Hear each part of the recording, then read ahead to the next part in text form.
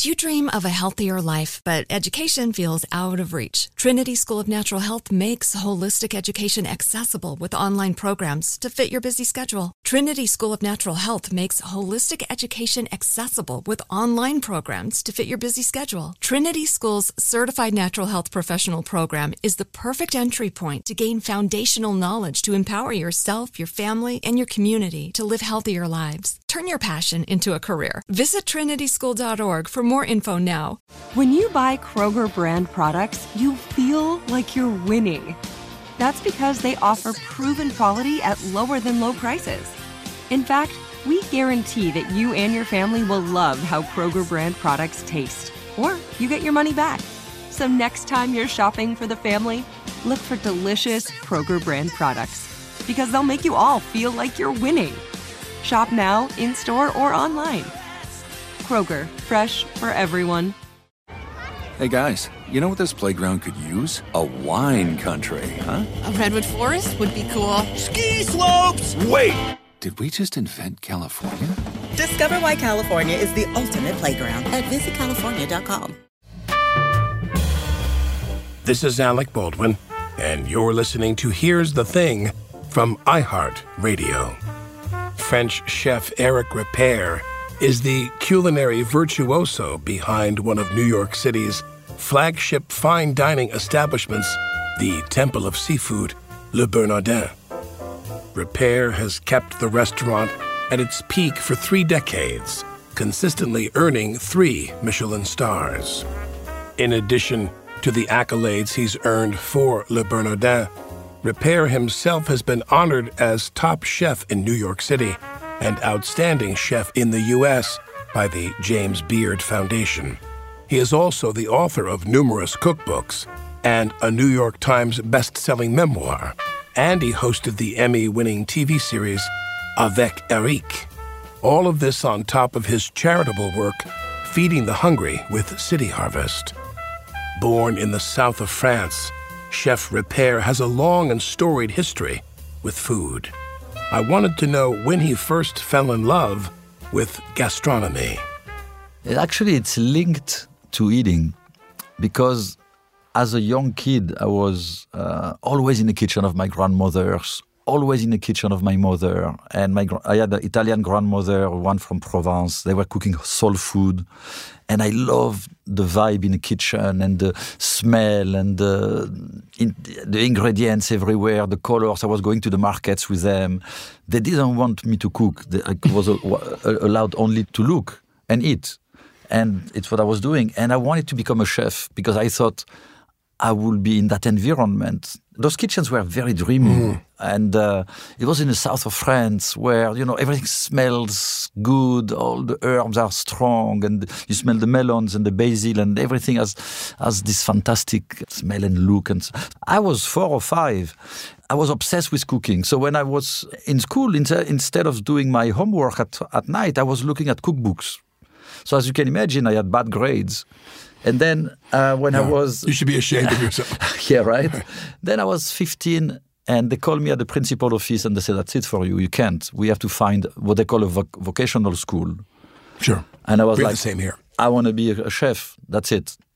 And I went to culinary school thinking that I would be in those dreamy kitchens and so on. And then I started to learn the craft. And on the beginning it's a bit boring because it's very academic. So I was not necessarily too excited. What was the school? What was the first one you went to? Perpignan, which is in the south of France, at the border with Spain almost. And then when I started in La Tour d'Argent in 1982 and I'm 17 years old, that's a real kitchen with like 30, 40 guys cooking. And I'm like amazed and terrorized. And I make all the mistakes in the world, but I love it. And maybe that's the moment. Maybe you're right. It was not when I was a kid. It was Tour d'Argent. Tour d'Argent in Paris, 1982. When you're actually doing it, not studying it. I'm really into it, like with my entire body and soul, and I'm giving everything. But when you see the Julia Child documentary that I loved, yes, when she talks about her training in France, no women. No, was no woman at the time. And for you, the same thing? Yes, because the kid, first of all, it was not a job that was attractive. Like you were going in the kitchen because you were a bad student, or you were dysfunctional, you had problems, and your parents were like, all the men in the kitchen were thugs. Go to the kitchen, at least you will have food. And there was also very, how can I say, physical. Like we didn't have the technology that we have in kitchens today, so it was very hot. Yeah. And the pots and pans were like super heavy. And actually, I burned myself.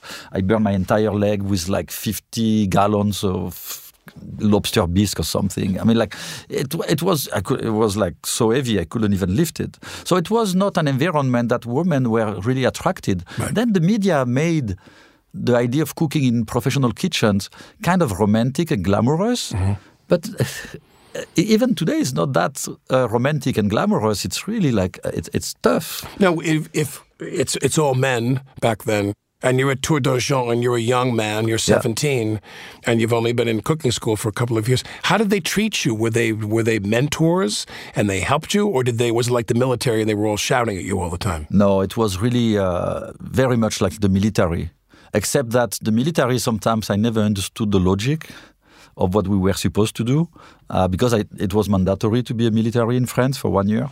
But in the kitchen, it was the same, except that it was a logic. But they were screaming at you. And the way they were educating you was through humiliation. So you were going there, they were breaking you, and then the idea was to rebuild you and make you a champion. Of course, in the process, we were losing so many good people because it's not the right way to do it. But it was being kicked in the butt, being punched in the shoulders, being insulted all day long, and so on. Yeah, put through a process. Yeah. But the other difference between Tour d'Argent and the military was at the end of the day, when the work was over, you had a nice salmon mousse at the restaurant, not in the military. No salmon mousse at the military. Not really. Not really. How long were you at Tour d'Argent? So Tour d'Argent, 2 years. 2 years. And where did you go from there? I went to a restaurant called Jamin. The chef was Joël Robuchon. He was considered at the time the best chef in the world, with another chef in Switzerland, Freddy Girardet. They were like no competition with those two guys. Right. Like very different styles, but Robuchon was like, wow. And for me, it was a revelation. When I met him, I was like, oh my God, okay, now we're talking. And so 2 years at d'Argent, you're only now 19 years old. Yeah. So when you go to the other kitchen with Robuchon, I'm 19. What do you have that he wants? Why does he want you in that kitchen? He wants young people because we are more flexible. We don't have bad habits. I had been trained in La Tour d'Argent the classic way, so I know my basics. Describe that. So the classic way is what? The cordon bleu? No, cordon bleu is more like, how can I say? Cordon bleu is a school for people who are going to cook at home. It's not a school that prepares you to be in a professional kitchen, like where I am evolving. Right. If we can make an analogy, I'm going to Formula One, and the other one is for, on Sunday driving your car. Something. So it's no comparison. But Robuchon wanted to have someone who knew the basics, because without the basics, you cannot really build and evolve with more the precision that he wanted. And for him, it was very important to have a young kid that was referred from my old chef to him. So he said, probably the chef said, okay, so Ripert is disciplined, he's not going to answer, he's going to work hard, he master this and that. He wants it. And he wants it. He wants to be there. Yeah. Which is always critical. Of course. I mean, I always think about what is the space that I go into in my profession that calms me and makes me feel very centered. But you can do a play and it can be very still and you wonder what their response is. And after a very still response during the performance, they erupt into applause. They're sobbing, and it's very strange. But for you, is that what this world became? Was a place where things made sense to you? Yes. You found it was a home. Yes. When I entered the kitchen, I was very familiar, even if it was very extreme, the conditions of work. Like working 16 to 18 hours a day, having 30 minutes break and a little bit to eat. I mean, we were all skinny like that and white like ghosts. But we had the passion and we knew we were doing something very special. I loved the rigor at the time, that in that kitchen, that the discipline and the rigor. And the beautiful plates. Challenge. The challenge, of course, all the time we were challenged. Yes. And the beautiful plates that we were doing and sending. And then we had the feedback actually from the clients right away. I mean, clients were saying it's good, or clients sometimes were leaving a little bit of food in the plate, and we were terrorized because the chef will go crazy. Like if someone was leaving it he was famous for looking at every plate coming back. He wanted to know that they ate everything. Yeah, and if someone was leaving something, it was a disaster. That's interesting. Yeah, it was interesting, I'll say. But anyway, in those kitchens, it's controlled chaos. It looks like it's chaotic, but the more controlled chaos is happening and the more pressure you have, when you know what you're doing, you have this kind of revelation, and you kind of like do things and in a very heroic way. And it was like that, and it's still today for me when I enter the kitchen and it's like lunchtime, it's 1 o'clock, you have to feed everyone in the dining room good food, obviously, but in a timely manner, in a clean plate, and making sure that the food goes to the person that has ordered that plate and so on. It's an entire process, right? And I get sucked into that process. I love it. There was a restaurant I worked in that was called Enophilia. It was on the Upper West Side, and it was a real frontier because there was almost nothing up there in the upper 80s and 90s. This is back in the 80s. Yeah. And then the streets up there, way up in the 90s off of Broadway and Amsterdam and Columbus, there was very little that was good. And this guy opened a place where the wine list was what was featured. The food was very good. It was very small. And we would come to work at 3:30 or 4 o'clock, have the shift meal. Yeah. They'd make us all a meal to eat. And then when the shift was over, I was a service bartender. I made all the cocktails for the table. There was no bar. When we were done, we would sit down, and the owner was a lovely man, and he'd say, and the manager knew what the stock was to choose. Well, you could choose a really nice bottle of wine. No, not the most expensive bottle, but you could have a $40 bottle of wine back then, or $50. That was nice. Oh, no, he was very nice. The owner was a lovely guy. Yeah. And he was never there. And he'd say to the manager, yes, and the manager would open the bottle of wine, he'd pour us all a drink, and then they would dump all the money on the table that we made, the money to divide between the waiters, busboys, and the service bartender. And then they would roll a joint. They'd roll the biggest joint they could, the size of a flashlight. And then they would smoke pot, drink wine, and count the money. And I remember it was like the greatest experience of my life. I loved working with them. Yeah, no, I have never. You don't do that at Le Bernardin. No, we don't. You don't divide up the coins. We don't do that at Le Bernardin. But in France, also, it's again like the military. You don't drink alcohol. You don't smoke joints. You don't. You work. You just you have this incredible level of discipline, and that's it. Now, when you left Robuchon, how many more restaurants in Europe did you work at? And what year did you come to the United States? So Robuchon, I do 1 year. Then it's so hard. I have to do my military duties. So I go see him and I say, I have to leave, unfortunately.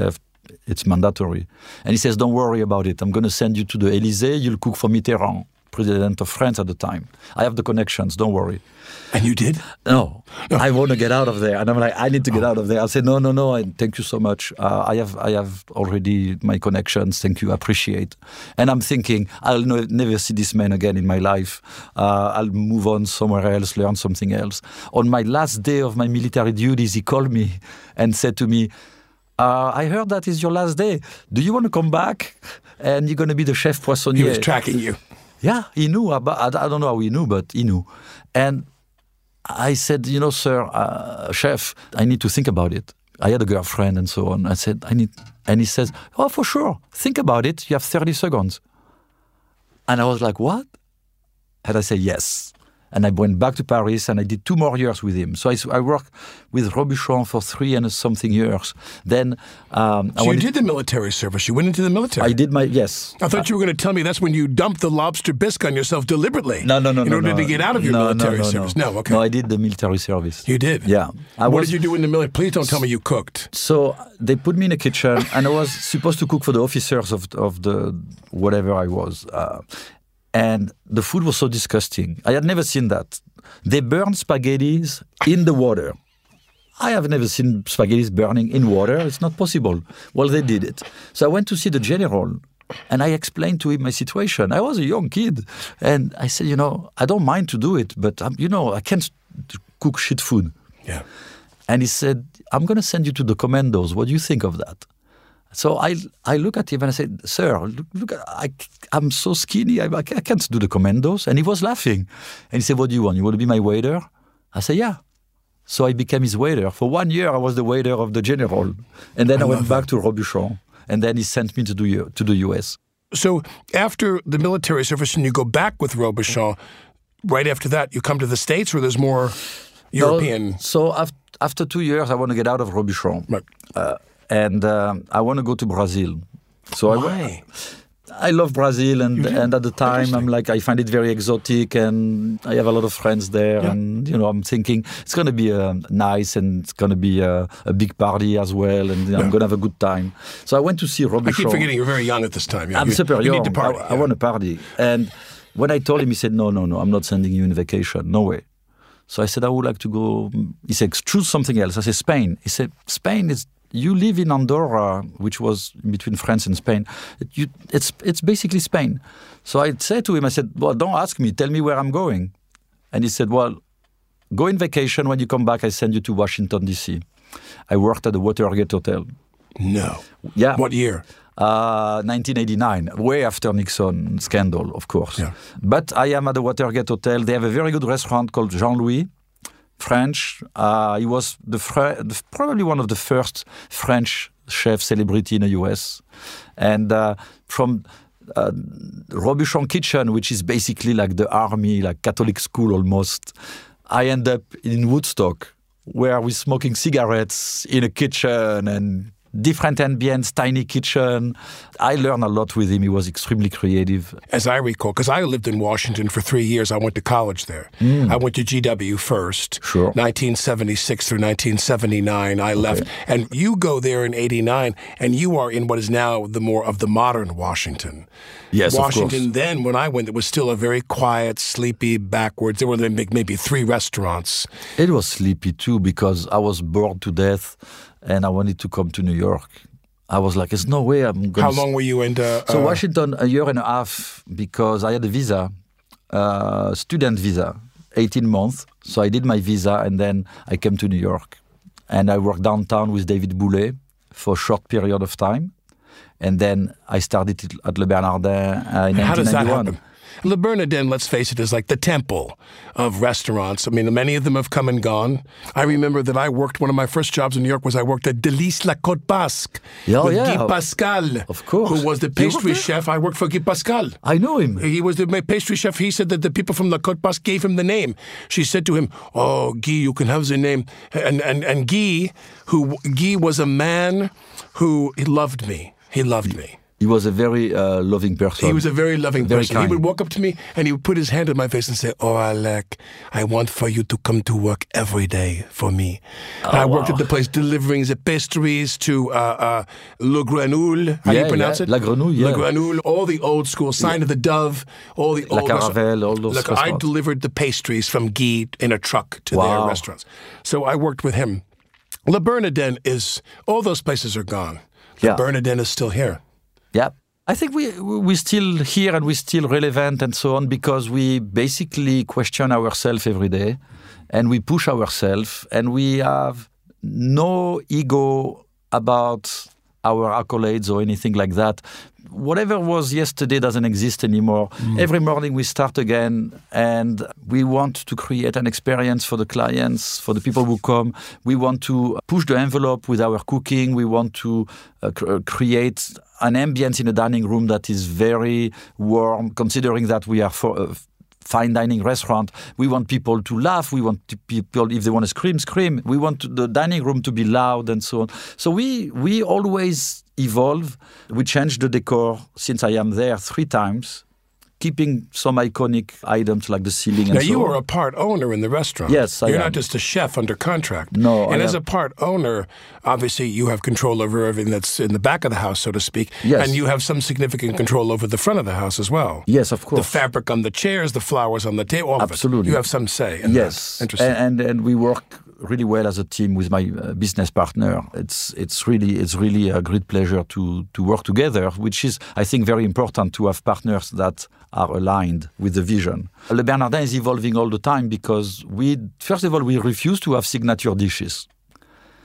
Because the day you have a signature dish, you don't evolve anymore. And as you know, New York is pretty quick and fast. If you don't evolve, you're behind. Yeah, they want the next thing. The second you stop, that's it. It's over. We just have the passion and we want to do new things.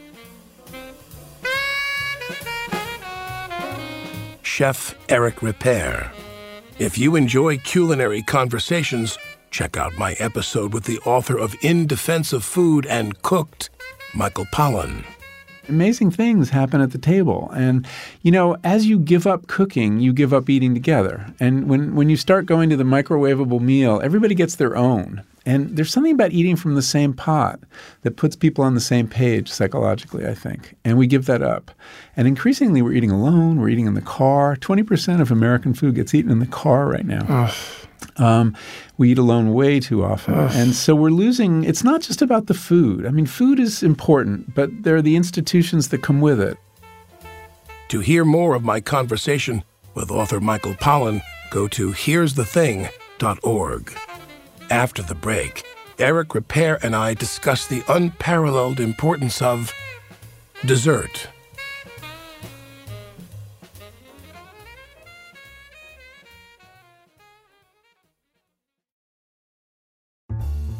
Mother's Day is coming, and Mom doesn't want flowers. She wants a cocktail. Here's a hint. Get Mom Bartesian. It's the countertop cocktail maker that creates your choice of over 60 premium cocktails in less than 30 seconds, each at the touch of a button. Flowers die. Happy hour comes back every day. So get Mom the machine that makes amazing cocktails with real fruit juices and craft bitters. Best of all, get $50 off a Bartesian premium cocktail maker with the purchase of 1 pack of cocktail capsules. So, instead of getting Mom a reason to fill a flower vase with water, get Mom the easiest, fastest way to fill her glass with the floral notes of gin. The best cocktails are premium cocktails, and the best day to get it for Mom is Mother's Day, because you can get $50 off now for a limited time. Visit BARTESIAN.com/mother to get the best premium cocktail maker for Mom at the best price for you. Bartesian, premium cocktails on demand. Do you dream of a healthier life, but education feels out of reach? Trinity School of Natural Health makes holistic education accessible with online programs to fit your busy schedule. Trinity School of Natural Health makes holistic education accessible with online programs to fit your busy schedule. Trinity School's Certified Natural Health Professional Program is the perfect entry point to gain foundational knowledge to empower yourself, your family, and your community to live healthier lives. Turn your passion into a career. Visit trinityschool.org for more info now. Are you tired of your scented cleaning products smelling and cleaning like meh? Then it's time for an upgrade with the power of Clorox Scentiva. With an uplifting scent that smells like coconut, Clorox Scentiva gives you powerful clean like Clorox, but a feeling like being transported to a tropical island retreat. Imagine putting your phone on Do Not Disturb, tuning out all the constant, just the feeling of warm sand in between your toes and a fruity drink in your hand. The ones with the little umbrella. Refresh your home to feel like an all-inclusive vacation by getting Clorox Scentiva. Also available in grapefruit and lavender scents at a nearby retail store.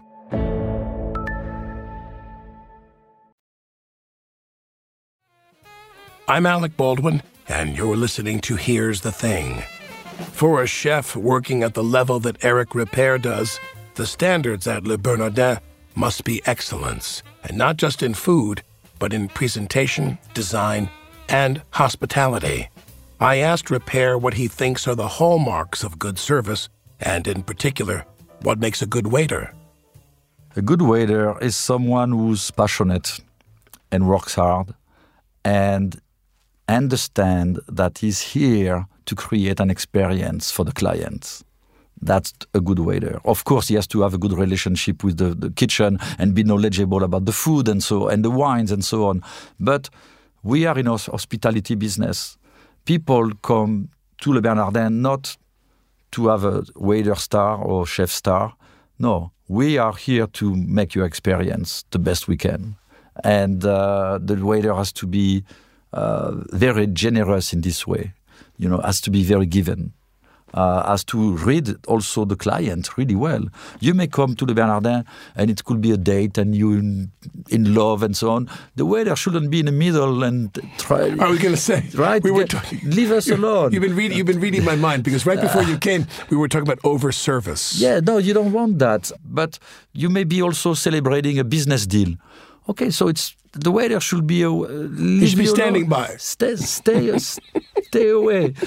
But if you're a foodie and you traveled and you save money and you're looking at everywhere, and the waiter should see that and then read your mind and know that you want interaction and you want to talk about food and you want to potentially visit the kitchen and so on. You want their help. Yes, a waiter should be invisible until you need them. So, without naming the part of town you live in where your home is, are there restaurants that you walk out the door? For me, my wife and I have 4 or 5 go-to restaurants in the neighborhood. Mm-hmm. We have dinner every night at 8. We put our kids to bed every night, then we walk out the door, the same restaurants. Yeah. Is that the same where you live? Do you walk out the door and there are go-to restaurants for you? Are you always reaching out and exploring new things? Always. Well, first of all, the big difference between you and I is that when you go out, I'm cooking. Right. So during the week, 5 days a week, I am in the restaurant. So when you do go out to dinner? Lunch. On the weekend, one day we go out, one day we stay home. So when we stay home, I cook. You cook. Because it's fun to cook at home. It's different. Yeah. And then when we go out, I'm very loyal to places, but I like to explore as well. And so it's a mix of... and sometimes I do trips. Like I decide to go for 2 weeks in Scandinavia. And I do all the restaurants that I'm thinking that will inspire me, and I come back. You try new things. Yeah. Now, when you travel the world, what's the difference between the restaurant experience in Europe and in America? What do the Europeans do that the Americans don't do, or vice versa? Or vice versa, right? Well, in Europe, the chef is always right. You don't discuss the chef, the ideas of the chef. Mm-hmm. In America, the clients really challenge you if they don't like what you are doing or if they don't understand or it's no logic to... Could I have that without the endive? Yeah. They want to modify. But, yeah, of course, in Europe, no, it doesn't happen. And then in fine dining in Europe, people are very quiet and silent. It's almost like they are in church, which I dislike. I like restaurants with ambience and good vibes and so on. So in the US, in fine dining, especially in a city like New York, the dining rooms are more vibrant. Mm-hmm. And then I have to say what I like about Europe is the quality of the products that they have.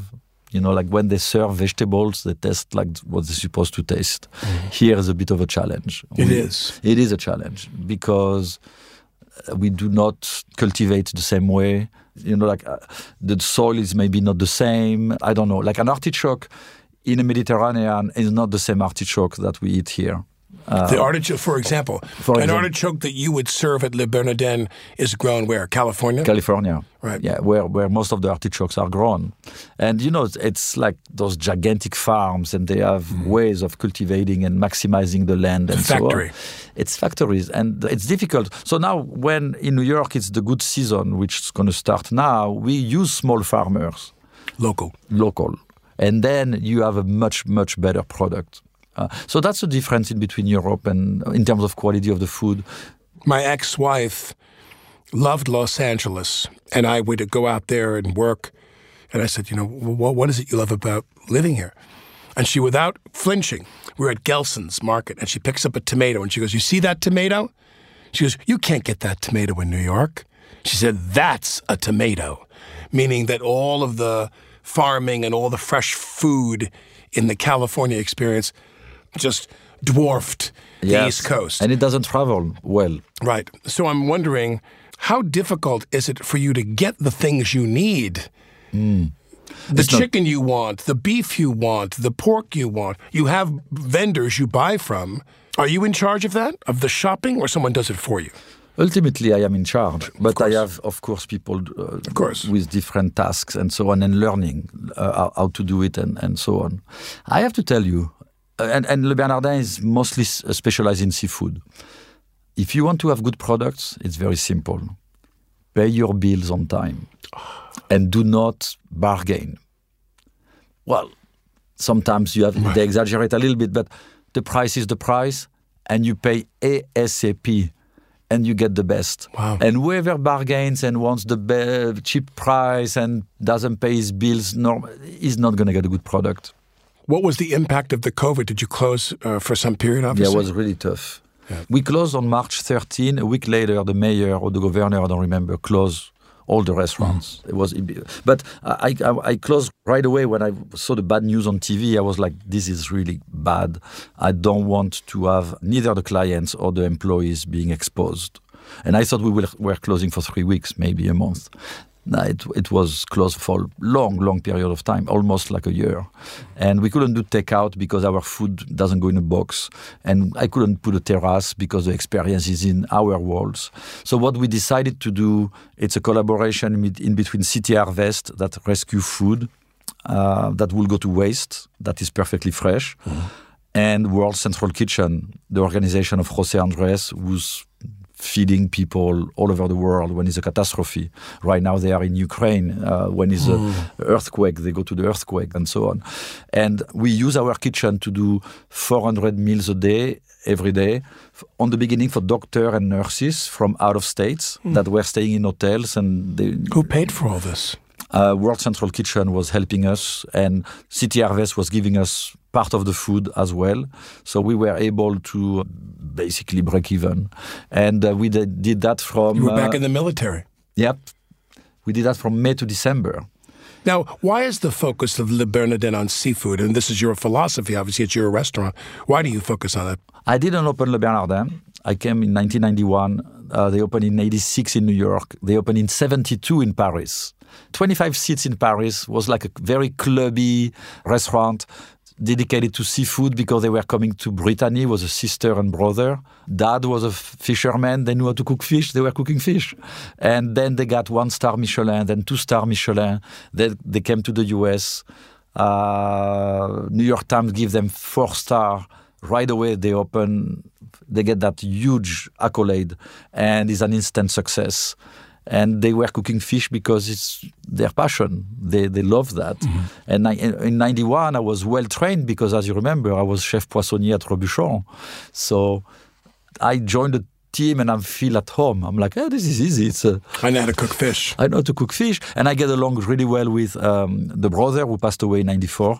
He mentored me with his style and his ideas. And we have a good exchange. I know some techniques that I have learned from Robuchon, who was a great technician. He has a great philosophy. And we work together. And then when, unfortunately, he passed away, I took his position and moved on with Le Bernardin.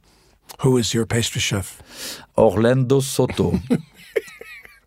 How important do you find? I mean, I never... Super important. I never tire of seeing the childlike glow of adults, especially when they go to an expensive restaurant, a very fancy restaurant, and they know they're going to have like the highest level of dessert. Yes. And I never tire of seeing their face. They're like children. Yes. And they say, would you like to see the dessert menu? And they're like, oh, yes. Yes. Oh, yeah. And they bring them the dessert menu. And they're like, oh, I want to have this and this and this. What's your favorite dessert? What do you like? Apple tart. You do? Yeah. Tarte tatin with a lot of crème fraîche and vanilla ice cream. Then I'll think about the calories. It's okay. Chef Eric Ripert. If you're enjoying this conversation, tell a friend. And be sure to follow Here's the Thing on the iHeartRadio app, Spotify, or wherever you get your podcasts. When we come back, Eric Ripert discusses the future of food and the movement of sustainability.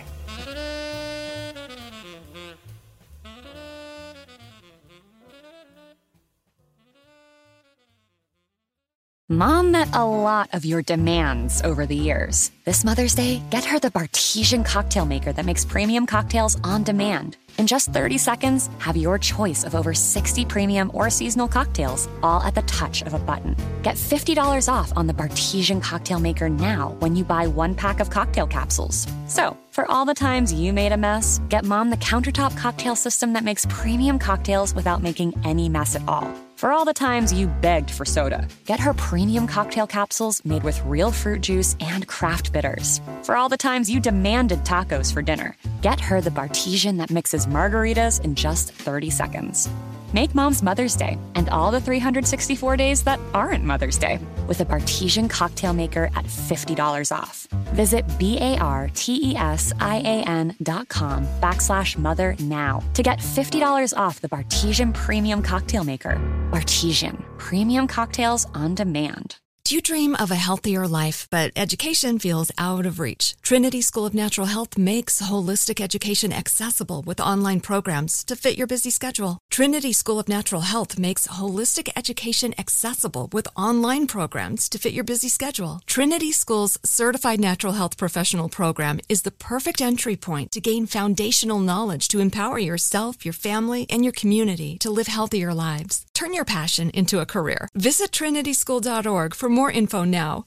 Are you tired of your scented cleaning products smelling and cleaning like meh? Then it's time for an upgrade with the power of Clorox Scentiva. With an uplifting scent that smells like coconut, Clorox Scentiva gives you powerful clean like Clorox, but a feeling like being transported to a tropical island retreat. Imagine putting your phone on Do Not Disturb, tuning out all the constant, just the feeling of warm sand in between your toes and a fruity drink in your hand. The ones with the little umbrella. Refresh your home to feel like an all-inclusive vacation by getting Clorox Scentiva.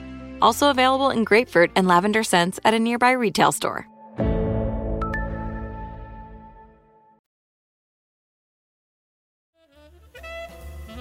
I'm Alec Baldwin, and you're listening to Here's the Thing.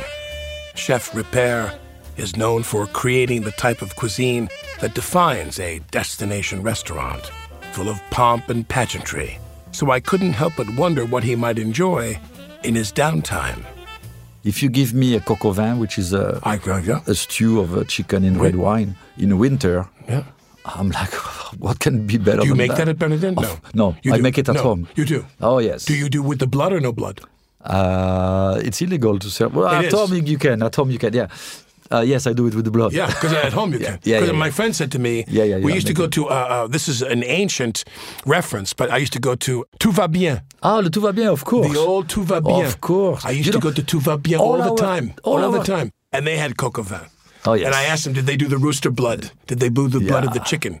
And they looked at me, they were like, no. And then they winked at me. All our team at the time was going there every night. We went to Tout va bien every night when I would work in the theater, and I would have coq au vin every night. And us too. It was good. It was good. You like coq au vin? Yes, of course. Yes. I have something in common with the great Eric Ripert in terms of what we crave in terms of food that is incredible. It is incredible. Now, what's the first thing you notice when you go to a restaurant? If it's clean. If it's clean. If it's clean or not clean. It's interesting you should say that. And for me, not clean, or if it's a smell, I just can't. Interesting. Yeah. Sometimes it's a restaurant near where I live, and I'm not going to say the name, obviously. And the guy does a good job, but it's a sushi place, and I smell the fish. I just can't. I just cannot get in. I open the door, and I'm like, oh, no way. They wrote an article. They did this research into fish served in Japanese restaurants in California, and particularly in LA. Mm-hmm. And they identified that in some cases, over 50% of the fish that was served in the sushi restaurant was mislabeled. Yeah. It wasn't what they said it was. Yeah, not only in Japanese restaurants, in all restaurants. In all restaurants. Yes. Very often you find snapper is not a snapper, a striped bass is not a striped bass. And very few people can make the difference. Because how many times do you eat snapper? You know, it's a lot. Like me, I just look at the fish. I know it's a snapper. You know, without the skin, it doesn't have to be the fillet. Yeah, just look at the fillet. I know because it's my job. I do, and I eat. And if I taste it, I know immediately. It takes me 2 seconds. Or codfish, or egg, or things like that. But a lot of restaurants are misleading. I see so much. Once I did a story with the New York Times. We went to the market. It was about farm-raised salmon versus wild salmon. Mm-hmm. So is it wild, is it farm-raised? And then they were analyzing, they took the samples and took it to a lab. So I was with the journalist and they were like, what is that? And I was like, farm raised. And he was saying wild. And that one, farm raised. And in the market, it was like wild and wild and wild and wild. And out of the, 30 samples that we had, I'd said this one is wild. It was the only one. And the lab confirmed that I was right. It was the only one. Everything else wasn't wild. Everything else wasn't lied. wild. Obviously, people go to great lengths to secure a reservation at your restaurant. Yeah. Le Bernardin would probably be the punchline in episodes of Seinfeld for how difficult it is to secure a reservation Not so bad. in your restaurant. No, it's pretty bad. We have many people here who testify to the fact that they've had their stresses. Now, but you do online reservations, correct? We do. And do you find that that's a positive, a negative, or both? No, it's positive. It is. Why? Online reservation, it's positive on our point of view. It's easier because we don't need so many people on the phone to answer the phone. Right. People can do it online. And that it's problem. less stressful also for the people who are behind the phones. So that's one thing. Interesting. And then as a client, you can go online at the time that you wish. You can make your reservation. So I think it's very convenient for the clients to be able to go online. And then sometimes you don't get the table because we don't give all our tables online. We save some of the tables and you have to call... For family. Not for family. I mean, family of the restaurant. People who come all the time. Yes. So, I call them family. So if someone else calls and we may have a table and you may have an interaction with someone with a real voice and so on. The building that you're in, does the company that you're with, you and your partner, do you own the building? No, it's a lease. You have a lease? Yeah, we have a lease in that building since 1986. Right. The building has changed ownerships a couple of times, but we have a great support from the building. That's what I was going to say, because many people who struggle, yes, especially during the COVID, but even before and after that, they struggle because this lease situation is always difficult. You have a kind arrangement with your landlord. We have a very kind landlord, and they have always been, since the beginning, very kind. And I think it's a win-win. We bring to the building a certain prestige, and we bring a nice amenity for their clients in the floors and so on. So they like us and we like them because they like us. Yeah, that's the way it works. It's a win-win, yeah. Well, the reason I asked about the online reservation thing was because I have a friend of mine whose mother eats at the same night, same time every week. She has dinner at Le Bernardin once a week. She's an old New Yorker. This is her thing that she loves. But I would imagine that you come into a room and it's friends and family, people you've been cooking for them and their children, and on for a while now. And then the online reservation runs the risk of the person showing up who don't understand what they're getting into. Someone who might even attempt to send the meal back and say, I'd like you to cook these lamb chops. So like, you know what I mean? It's like they're not friends and family. We don't have that problem because I think... the online crowd still gets it. Yes, because the restaurant has a certain reputation and we are not beginners. I mean, if you don't know the place, you like Google Le Bernardin, you're like, okay, it's an expensive restaurant, it's fine dining, it's not what I want. I'm not going to make a reservation. Oh, they specialize in seafood. I don't like fish. I'm not going to go there. I'm going to go somewhere else. So today, with information that we get, we don't have that problem. But to go back to the reservation quickly, we have people who come 2-3 times a week, especially for lunch. They work in a building, it's convenient, they do business at the table and so on. We always have to keep few tables that we release 24 hours before, but 2 or 3, 4 tables for those clients. I mean, they're part of our family, really. For you, do you sense that people are becoming more concerned about sustainability? Oh, yeah, for sure. For quite some time, especially with the young clientele. The older clientele was less sensitive, but today I think we have been really bombarded with informations about what's happening on our planet, what's happening with the suffering of the animals in factory farms and so on, right? Every day, it's non-stop. And it's not a trend, it's a movement. Sustainability, it's in the mind of everybody. Mm-hmm. Everyone in your profession, certainly. Well, for sure. Yeah. We think about it. So what do? We do not serve endangered species. We support local farmers. We support organic practices. We support actually all good practices in general and so on. Because if we don't do anything today, your children, my child, they're going to have a world that has been sabotaged by the previous generations. We have to do something. So avoiding too many fertilizers, avoiding pesticides, and first of all, for your own good as well, for your own health. And the planet. You don't want that. And for the planet. Mm-hmm. And you don't want to deplete the planet. You don't want to pollute the planet. I mean, Mother Earth is taking care of us. We're all here. And we have to take care of it. And today, people are really thinking about it. I want to say I was so looking forward to doing this with you because I'm such an admirer of yours. Thank you. Me too. And the more I read about you and your life and what you've done, I thought, wow, what an amazing thing for any human being to be able to get to a place where in your field, you are at the top of your field. You worked so hard. The boy that was 15 years old who's trying to lift the heavy pots in the kitchen and all the men are yelling at you, and look at where you've come to as a part of that line. And now you're at the top of the mountain, the culinary mountain. Thank you so much. I'm very honored. Chef Eric Ripert. This episode was produced by Kathleen Russo, Zach McNeese, and Maureen Hoban. Our engineer is Frank Imperial. Here's the Thing is recorded at CDM Studios. I'm Alec Baldwin. Here's the Thing is brought to you by iHeart Radio.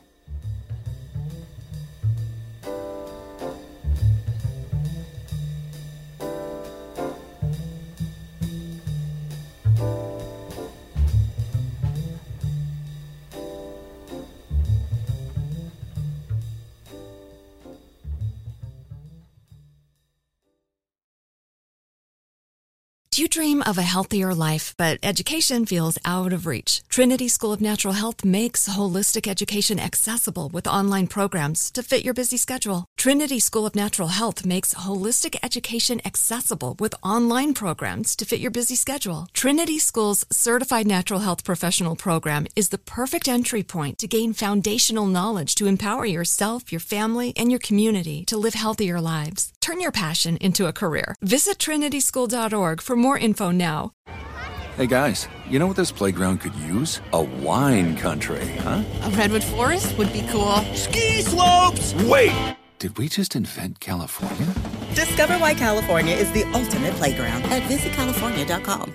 Are you looking for the perfect move-in ready home this spring season? Now's the time to buy at Fisher Homes. For a limited time only, enjoy below-market interest rates starting at 5.375% APR, 6.139% APR. With these exclusive lower rates, you can save hundreds on a move-in ready home and start enjoying the benefits of homeownership even faster. Schedule your personal tour with one of our new home specialists at FisherHomes.com and make this spring the season you find your perfect home sweet home. Financing provided by Victory Mortgage, LLC, NMLS 461249, Equal Housing Lender.